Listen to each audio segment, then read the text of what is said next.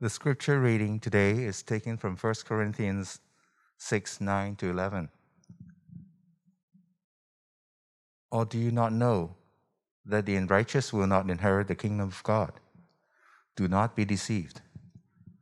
Neither the sexually immoral, nor idolaters, nor adulterers, nor men who practice homosexuality, nor thieves, nor the greedy, nor drunkards, nor revilers, nor swindlers will inherit the kingdom of God.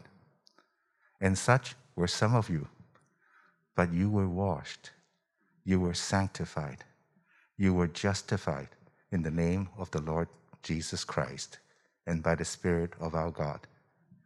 This is the word of the Lord. Thank you, Lord. You may be seated.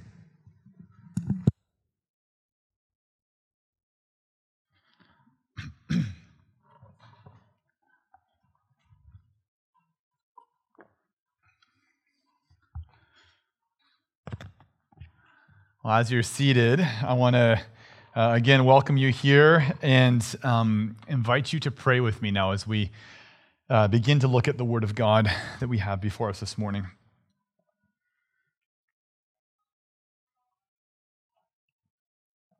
Yeah, Heavenly Father, we come before you and we confess again that you are good.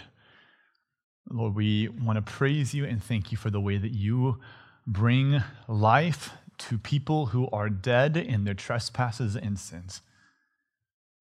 Father, that you give us hope in a future, that you make us new. Lord, that you are with us for the power of your Spirit. God, we have so many reasons to be thanking you and praising you together this morning. We've sung some of them. We're going to look in your word and see some more of them right now, and we just pray for help. Lord, because we realize that this project of bringing life from death is something that only you can do. And so we pray that by the power of your Holy Spirit, in the name of Jesus, you would help us this morning. Amen. We have a lot of ground to cover this morning, so we're going to jump straight into the passage. No clever illustrations to start us out. Not that mine are that clever, but you know what I'm saying. We're going to jump right in. And we're going to start with just a word of context to catch us up to speed to what we are talking about this morning. What we need to remember is that in the last couple of passages that we've been looking at in 1 Corinthians, Paul's been arguing from identity to behavior. And in 1 Corinthians 5, verse 6, Paul rebuked the Corinthians and he told them to remove the sexually immoral person from the church. That was a little while ago, several passages ago, you might not remember, but he did that because who they were as a church, their identity as a church, and what they were tolerating as a community, the behavior that was going on in the church went together like oil and water. They didn't mix. This is a way that the behavior was incongruent with the identity. The Corinthians were these people that were recreated in Jesus Christ as a new humanity, forgiven of their sins, having the Holy Spirit working on their hearts, shaping them to become more like Jesus. And this wasn't supposed to be part of who they were anymore. From identity to behavior. And then in chapter 6, in our passage last week, Paul rebukes the Corinthians again because they were cheating and defrauding one another. And they were dragging one another out into the public marketplace in Corinth, what was called the bema, the judgment seat, and having these very public legal battles as they sought to cheat and defraud and press charges towards one another in the church. And Paul's arguing with them. He's rebuking them because who they are in Jesus Christ, their identity in Jesus, and what they're doing in their behavior have nothing in common. This is not to go together in this way.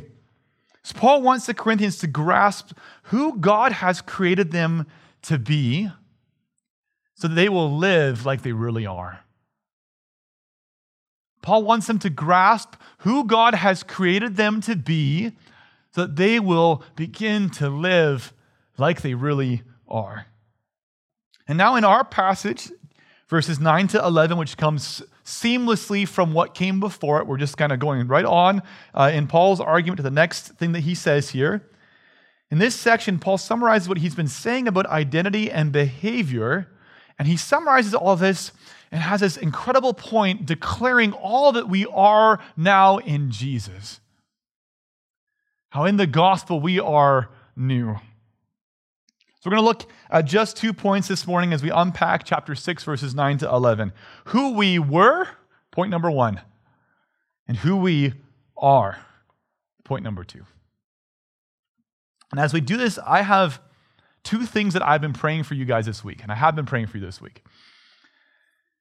Number 1, I've been praying that this passage would lead us to a genuine repentance for the things that are in our lives that have no place being in our lives because of who we are. That we would grow up as Christians into living like who we truly are already in Jesus Christ.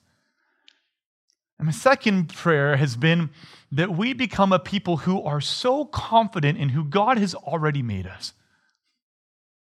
That we would have joy, that we would remember the good news of the gospel and celebrate what this incredible God has done for people like you and I to change us and to make us new. So look at verses 9 to 10 with me as we begin our first point, who we were. Paul says this, he says, "Or do you not know that the unrighteous will not inherit the kingdom of God? Do not be deceived. Neither the sexually immoral, nor idolaters, nor adulterers, nor men who practice homosexuality, nor thieves, nor the greedy, nor drunkards, nor the revilers, nor swindlers will inherit the kingdom of God." There's a lot to unpack in this passage. We're going to go through the bad news, so to speak, first of who we were. But we need to start first as we look at this passage with the main idea. The main idea is simply this. Paul's giving a list of people characterized by their identity in such a way that this is who they are and their behaviors. A list of people who will not inherit the kingdom of God. In fact, maybe a better way of translating this would be a group of people who can't inherit the kingdom of God because this is who they are. And why can't they? Well, they can't because their behavior identifies them as those who reject God's kingdom. And those who live in rebellion to God's kingdom cannot inherit God's kingdom. You can't simultaneously live in rebellion to God and then hope to one day live in the eternal rule where you're submissive and rejoicing in the rule and the reign of God. And the kingdom that they don't inherit is something that is worth inheriting. To inherit the kingdom is this glorious thing in Scripture. To be part of God's work of renewing a broken and sinful and dead world. There's this wonderful, famous passage at the very end of the Bible in Revelation 21, verses 3 to 4. I'm going to read for you in just a second. It talks about the way that when God's work is complete, this is what it's going to be like in his kingdom. John, the apostle, writes, "And I heard a loud voice from the throne saying, 'Behold, the dwelling place of God is with man. He will dwell with them, and they will be his people. And God himself will be with them as their God. He will wipe away every tear from their eyes, and death shall be no more. Neither shall there be mourning, nor crying, nor pain anymore, for the former things have passed away.'"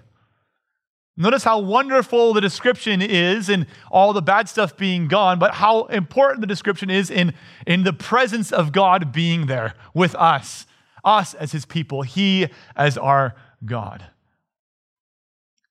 You see, living under the reign of God in his kingdom, it requires that we admit before God that the ways that we've been living to try to find life, to try to find happiness, that they're not working out for us. It begins by admitting that God, the way that I'm trying to rule my life is just not cutting it. My path is a dead end.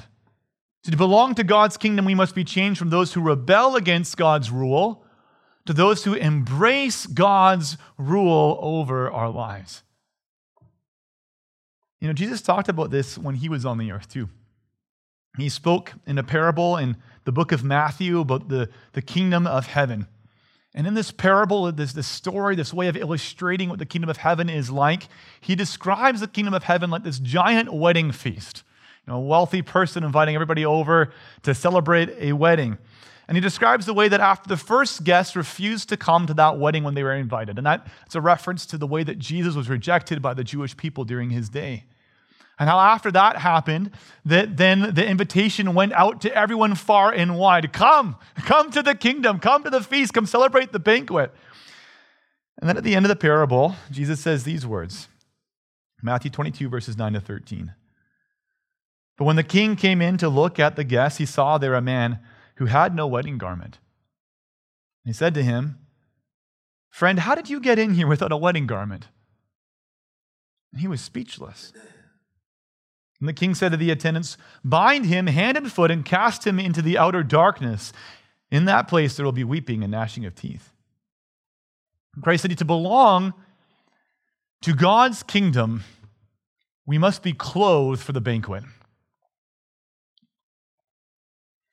To belong in God's kingdom, we must be changed from those who rebel against God and his rule to those who joyfully love and obey God.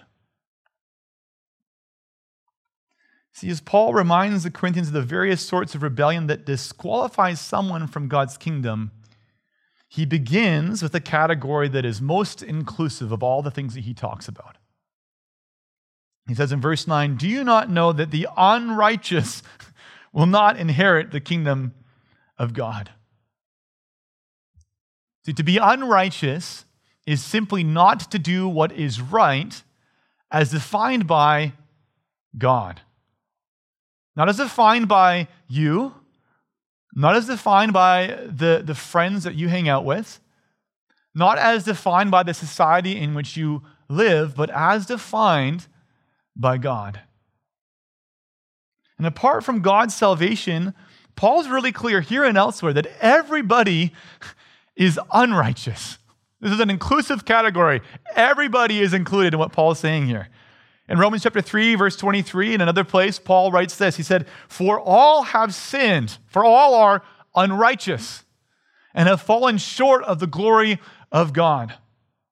See, the unrighteous will not inherit the kingdom of God, for all have sinned and fall short of the glory of God. And look, I realize that this is going to begin as a heavy message. And I realize that if our mission at Christ City Church is a little bit more on point, we'd have done some more consumer research before we taught this passage. Right? And we do a little consumer research, we find out that conversations about sin and unrighteousness, they're just not the way to grow the church. Right? This is not the way to, you're gonna put these signs out on the street corners and people are gonna come and hear a message about sin and unrighteousness. That's insane. What are you talking about? Right? There's a sense that we want to eliminate talk about sin and unrighteousness because we know it's not what people want to hear. But I want to say this to you. The gospel isn't our product to sell. And we don't need to market it. All we got to do is put the gospel on the shelf so people can see it. See, God doesn't care about what offends our culture. He cares about what can save you from an eternity where you're separated from him. He cares about reconciling sinners into relationship with himself. In Christ City, there isn't good news for anyone without first talking about sin and repentance. Just consider Paul's life. He's exhibit A for why this is true. It's because Paul, if you guys don't know much about Paul, I'll tell you something about him. He wrote 13 of the 27 books in the second half of the Bible called the New Testament. It's a pretty significant number. He planted churches throughout Asia Minor and the Roman world and was used by God to begin a revolution, the likes of which the world has not seen since, as Christianity overturned the cruelty and horrors of the pagan ancient world and has forever changed the world in which we live.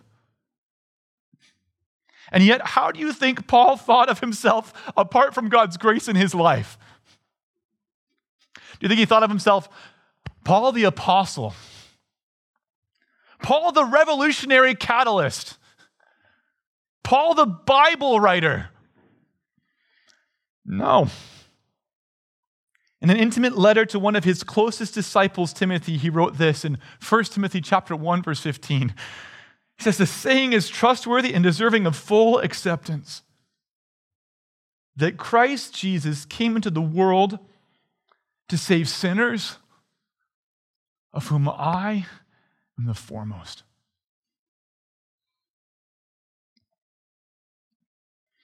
See, Paul thought of himself first as sinner, saved by the goodness and the kindness of God.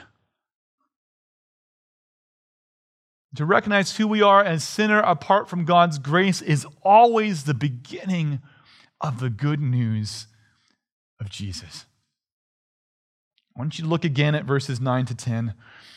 As Paul reminds the Corinthians, do not be deceived.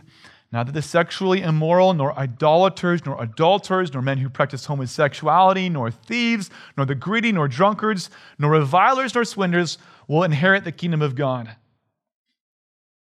See, because the Corinthians were being deceived about their sin, he couldn't just talk to them in general categories. He had to be specific about it, right? Because as human beings, and we do this too, we're always trying to smuggle our sin through the back door of the kingdom of God. We're always trying to do it. We love our sin so much, and there's times and moments in our lives when someone needs to get specific for us and say, look, brother, sister, this behavior is not appropriate for who you are in Jesus Christ. Do not be deceived, Christ said. Paul now gets specific. And first he says, the sexually immoral will not inherit the kingdom of heaven. To be sexually immoral is to use your body sexually in ways that God did not intend it for. And the Bible, his teaching is clear that his purpose, his good purpose for the creation, for us that he's made, is that we'd reserve sex for marriage between one man and one woman, and you have to add, who are married to one another. You see, sex is for our joy, it's for our good. It's a means of blessing God uses to grow families, for us to fill this world with the image of God. And anything outside of this is called sexual immorality in the Bible. So let me be clear. If you're holding on to sexual immoral fantasies, if you're holding on to sexually immoral behaviors in your lives, today is an opportunity to repent because of who you are in Jesus. The sexually immoral will not inherit the kingdom of heaven. I want to add here, we want to help you. Not just here, but with anything that we're talking about this morning. We want to be a church where we as elders, where your community group leaders and your friends who are mature in their faith around you want to help one another grow in Christ's likeness. Most of these difficult battles that we face as Christians, they're not battles that we can win alone. But God's given us a church, so I just want to encourage you to reach out. Paul goes on, though, he says, neither the idolaters will inherit the kingdom of heaven. An idolater is just someone who lives for or who loves or who worships something other than God. Only the God of the Bible, who's the creator of all things, is big enough and weighty enough and glorious enough to command the whole weight and scope of your life. You're created to live for him, to love him with all of your heart, soul, and mind and strength. When we don't do that, when we let something else creep in and command our lives and take over, that's called idolatry in the Bible. So Christ said, let me just ask you, who do you serve this morning? What does your wallet and your calendar and your hopes and your dreams about life tell you about who it is that you are really serving? Next, Paul says, neither the adulterers. We've already covered that in the sexually immoral piece and talked about being married to one another. So we'll move on. neither men who practice homosexuality, Paul says. And I know that you heard in this passage, we first read it, blah, blah, blah, blah, blah, blah, blah, homosexuality, blah, blah, blah, blah, blah. I know that's what happened, and we are going to deal with this because it's such an important topic today in our own society. But I also want to recognize it's just part of what Paul's saying. This is not a sermon about homosexuality, that we're going to address it.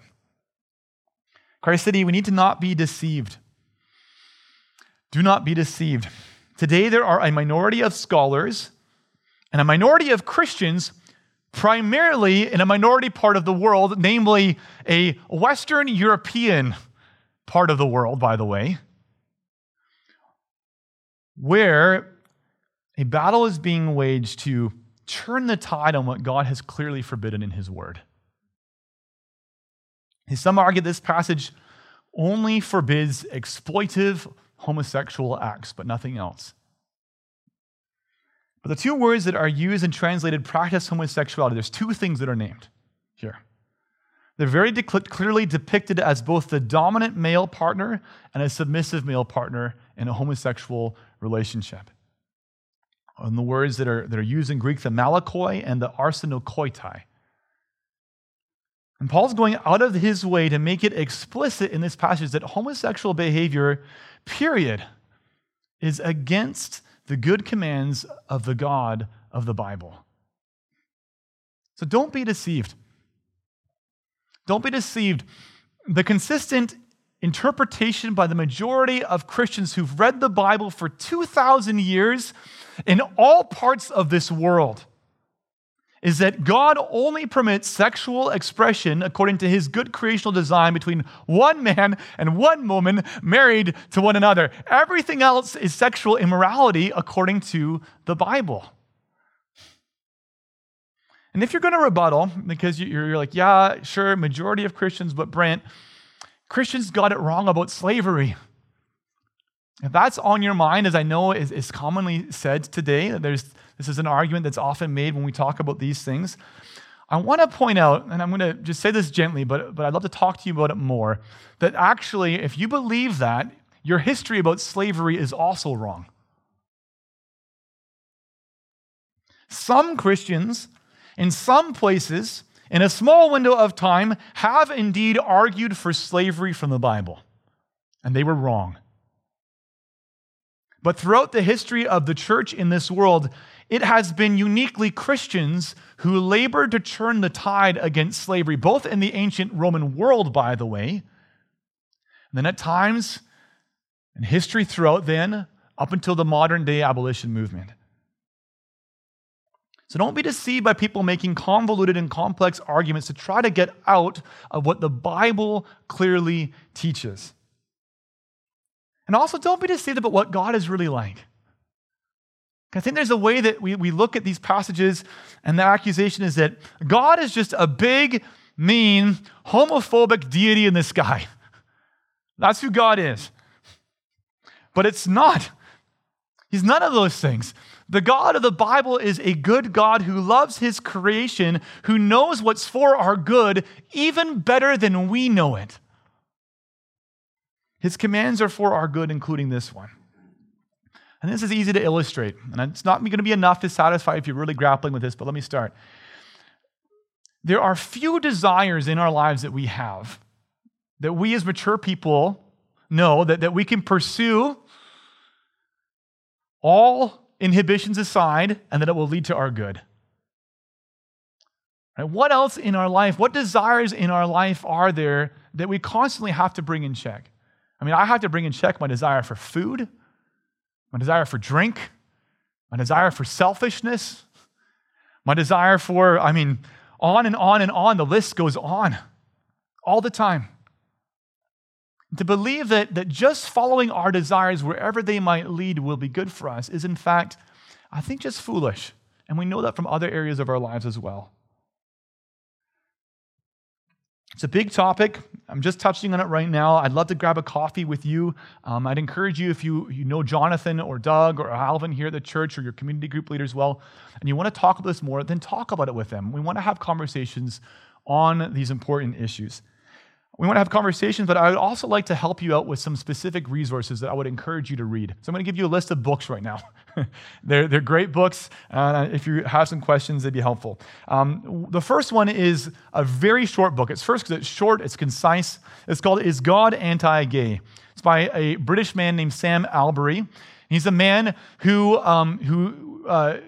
understands himself as a person who is wired or struggles with having same-sex attractions as part of the course of his life. So he's someone who has a personal testimony about choosing, even though his desires are one way, to live according to the good commands of the Bible. That's his testimony. And he writes with eloquence and clarity about all that it means to be a Christian man who's choosing to follow God in this way. It's another short book called Gay Girl, Good God. I've recommended it before. I really love this book.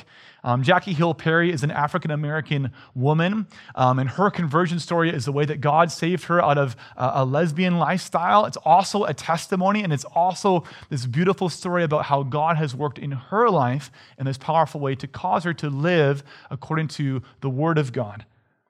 Another book like this one's called Confessions of an Unlikely Convert. I also really like Rosaria Butterfield. We use her hospitality book in our community group training here at Christ City Church. This is her testimony as an elite literature professor in an Ivy League school and a lesbian, and how God converted her and saved her. It's a powerful story. She's a very, very good writer. It's a little bit longer, but I think you'd enjoy it. Another book that I recently read is called Born Again This Way by Rachel Gilson. Another testimony and a helpful book to give to you guys as well.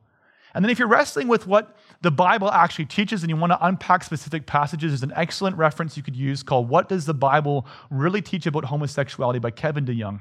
And I'd recommend that to you as well. All right. Paul doesn't dwell on homosexuality, and we're in danger of having dwelt on homosexuality. So we're going to go on. Nor thieves, he says. It is part and parcel of being a sinful human being to selfishly live in such a way in this world that we advantage ourselves at the expense of others. And we take what doesn't belong to us in various ways, whether it's our timesheets, whether it's out and out stealing, whatever it might be. But Paul's clear, the behavior of thieves is not a behavior, not an identity that is congruent with being in the kingdom of God. And he goes on, nor the greedy. Ouch. Right? This list is hard-hitting for everyone. I warned you. See, we live in Vancouver. This city is full of greed. We are greedy for more and for more things. We are greedy for more and more experiences, more and more money, more and more stuff from me. And Paul says the greedy will not inherit the kingdom of heaven. That is hard-hitting. There's opportunity for us to repent here. Is your life characterized by generosity and thankfulness and contentedness in the Lord? Or is it characterized by greed? Paul goes on, nor the drunkards. What do you run to when you are tired? Right now in pandemic times, I'm seeing lots of news articles that are very concerned about the things that we are running to when we are tired, when we are anxious. We drink to cope, and we often drink too much. See, alcohol is a good gift to be used in moderation, but are we using it in moderation? Or are we using it as the crutch to get us through the day, looking to it for comfort that only God can give? Paul continues, nor the revilers. Revilers are abusive, angry people. They're people that spout out of the mouth hurtful and angry, harmful words, and sometimes what they speak with their mouths ends up coming out in their hands and their feet and their bodies in action. There's no shortage of revilers today. It's a time of conflict, and reviling is normalized. But Christ City, it's not to be normalized among us. It's not who we are. Nor the swindlers. Again, that's just another word for thief, someone who robs and cheats and steals. See, Paul says, all of these will not inherit the kingdom of God. Don't be deceived, Corinthians. This sort of person will not inherit the kingdom of God. That's the bad news. But I want you to take a deep breath now and look at what Paul says in verse 11 as we consider our second point, who we are. This is who we were. We look at who we are. And such were some of you. But you were washed. You were sanctified. You were justified in the name of the Lord Jesus Christ and by the Spirit of our God. Brothers and sisters, such were some of you. Such were some of you. Such are some of you, but not anymore. You were washed and sanctified and justified in the name of Jesus. See, if your hope and trust is in Jesus this morning, you're not going to be a perfect person. We know that. If your hope and your trust is in Jesus, it's still going to be true that you're going to need to confess and repent as part of the course and the actions of your life now as a Christian in an ongoing way. Maybe you need to repent of things right now that happened this morning.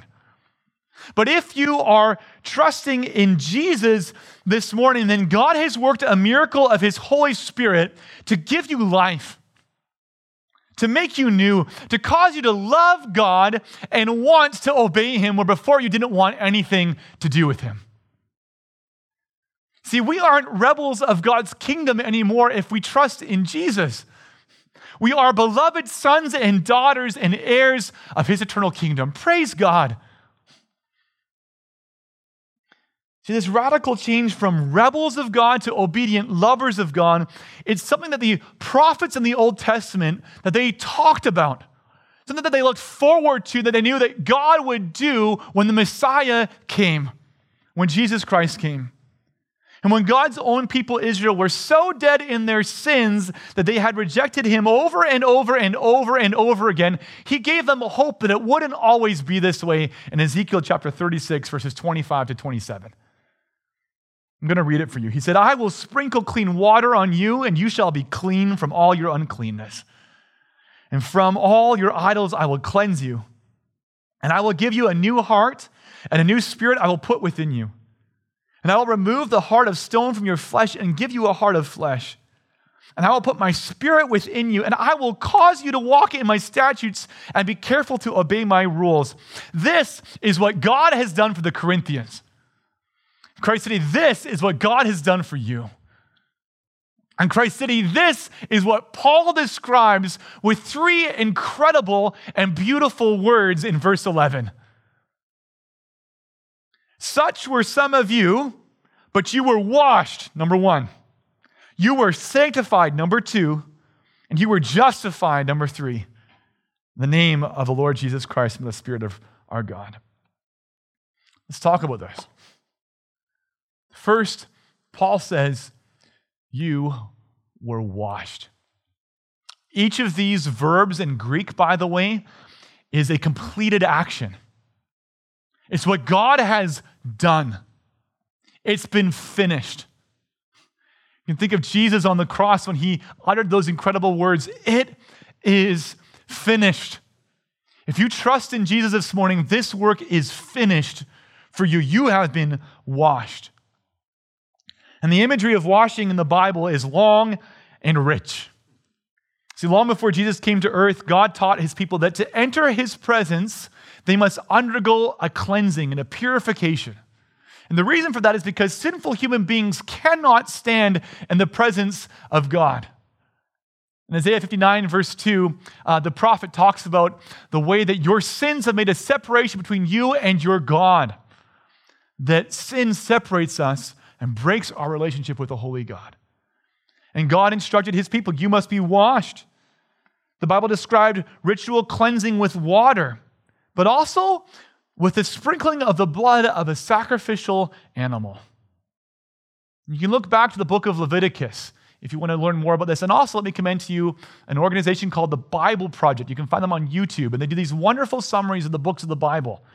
And watch the one about Leviticus, and you'll see all this talk about the purification that happened. So what happened was that these ancient priests of God, if they wanted to enter the temple of God or stand in the presence of God or minister to the people of God, they had to be purified from all the things that defiled them. But Christ City, what can truly cleanse us of our sins? A little bit of goat's blood? A little bit of water? Think back on your own life. What could really take away the guilt and the shame and the stain? I know it's there. I know you are feeling this. What can really take away the guilt and the shame and the stain of the sin in your life? See, in the book of Revelation, we get the answer. There, the Apostle John, he describes our Christian purity and our washing this way. He talks about Christians who've washed their robes and made them white. The filthy, dirty robes of your life in sin. And they've been purified and made white in the blood of the Lamb. In the blood of Jesus Christ shed for you, his death counting for your death. And in another place, John writes, "But if we walk in the light as he is in the light, we have fellowship with one another, and the blood of Jesus, his son, cleanses us from all sin." See, the only thing that can wash you is what God has already freely offered you. It's the blood of Jesus Christ, his son, who's died in your place for your sins so that you can be forgiven and welcomed into God's presence, purified and made new. Christ City, I was trying to think of how to illustrate this, and my mind kept going back to our baptisms at Christ City Church. I think baptisms are the best way to illustrate this as a community. I love our baptisms. We do them twice a year. We go out to Kits Beach on Easter Sunday and the second week or the third week in September on Sunday as well. We go out into the water and we have this beautiful moment where together as a people, as a church, we look at and we rejoice in the way that God is washing someone new. How this outward symbol of them being buried with Jesus in the water, so that they can rise up out of death with Jesus into newness of life with the water, washing them and dripping them, cleaning them, making them new. How it symbolizes the way that we are made new in Jesus, washed forever by his blood and brought into new life. These are such special moments for us as a church because we know these people and we've been watching the way that God's been changing them for the last several months and years. And we celebrate what God's already been doing as we watch this symbol unfold in this way in our baptisms. And right now, I want you to dig deep into this gospel hope that you've been washed. I want it to land on you. I want you to open your heart. I'm praying that God would open your heart right now to receive this and to know it for you. I want you to think about your life. I want you to think about the things that once characterized you and that fill you with grief and with shame about who you are. I want you to know that Paul says you were washed. Not you are being washed and one day God might finish the work. You were washed.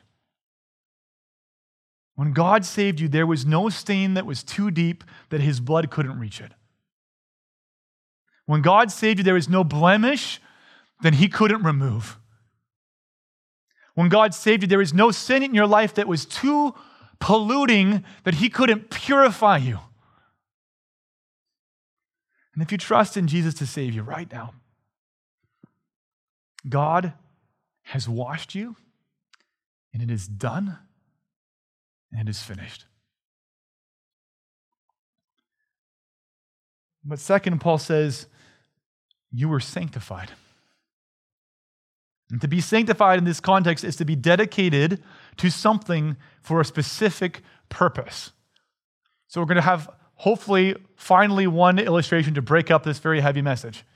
In my house, we have a toothbrush that has been sanctified. It is a toothbrush that is consecrated to a specific purpose. And woe to the person that transgresses the consecration rules for my toothbrush. Because this toothbrush cleans our toilets. It is a toothbrush dedicated to something specific. For those of you familiar with systematic theology, something that we talk about in the Bible when we describe different things and try to put the pieces of the Bible together and label it with categories, you need to be clear that we're not talking about being progressively sanctified in this passage. That's not what we're talking about at all. See, Paul's talking about the way that when God saved us, he did something incredible. See, when God saved us, he set us aside as his own. These are mine. This one belongs to me. See, when God saved us, he said that he is our God, that we are his people. And this is such good news that now as Christians, we've been consecrated to belong to God. It's this incredible, joyful news. It's so good. It's what we've been talking about when we read question 1 in the Heidelberg Catechism. Because the first question that these old people thought when they made this catechism that they needed to encourage the church with was who they've been consecrated to, who they now belong to. Question 1 goes like this: what is my only comfort in life and in death? That I am not my own, but belong with body and soul, both in life and in death, to my faithful Savior, Jesus Christ. That is your hope, Christ City, that you've been sanctified. You see, you used to belong to this world. You used to serve yourself and your sin. You used to be trapped by Satan and slavery to an old way of living. And now Paul says in passages like Colossians 1 verse 13, God has delivered you from the domain of darkness, and he's transferred you into the kingdom of his beloved Son. If you trust in Jesus this morning, you belong to him, period. And if you belong to him, he's not going to stop loving you. If you belong to him, he's not going to stop taking you back when you come to him in repentance. If you belong to him, he's going to bless you, continue the work that he's begun in you, and bring you into his kingdom exactly like he's promised you. Christ said, you are sanctified. And third, Paul says, you were justified. See, to be justified is to be declared by God to be righteous. See, he is the judge, and there will be a final judgment. And one day, everyone will stand before him, and he will judge them. To be justified, like Paul's talking about here, it's to have the verdict, not guilty, innocent, righteous, declared over you now by God. Not because you somehow earned it, not because you impressed God by your resume of good works in your life, but because you've trusted in Jesus to save you. Because Jesus' death in your place counts for you in the death that you deserve. Because Jesus' perfect life of obedience counts in your place for the life of disobedience that you've lived. And on the basis of the way that God gives all of this to you and you trust in Jesus, he says to you, you are not guilty. So Christ City, are you feeling condemned this morning? I know some of you are. If you're trusting in Jesus, you're not condemned. If you're trusting in Jesus, God says to you this morning, I will not forgive you. Sorry, that's the wrong way. I will not condemn you. You get really misspeak sometimes when you're preaching. But God does, he speaks these words through his word, that he will not condemn you, that he will forgive you. And if you're feeling like you're just not good enough this morning, if you're trusting in Jesus Christ City, you are. You're already righteous in Jesus. And God's declaring over you, this one is righteous because she trusts in Jesus, my son. This one is righteous because he trusts in Jesus to save him. Christ City, you have been justified. Look at 1 Corinthians 6, verse 11 again. And such were some of you, but you were washed, you were sanctified, you were justified in the name of Jesus, the name of the Lord Jesus Christ, and by the Spirit of our God. See, in the name of Jesus Christ and by the Spirit of our God, and two things, in Jesus' name and by the Spirit of God, he's worked a miracle in your life. The name of Jesus is authority, it's power, it's salvation. And the Spirit of God at work in this world is life from the dead. Here's the reality. You can't save you. I can't save you. But the Spirit of God in the name of Jesus can save you. I feel like this is a lesson that God is ramming down my throat every single day for the last several months. And it's such a good lesson, and it's one that I need to learn. That God is the God who is presently at work at Christ City Church. Not me, not you, but God himself by the power of his Holy Spirit. And when he's at work, he brings life from death. And Christ City, right now, he is bringing life from death. I wish I had time to tell you all the stories of the ways in the last 2 months or even 3 months that God is bringing life from death here in this congregation. As he washes us, as he sanctifies us, as he justifies us, as a gift of his grace. See, our identity shapes our behavior. So who are you this morning?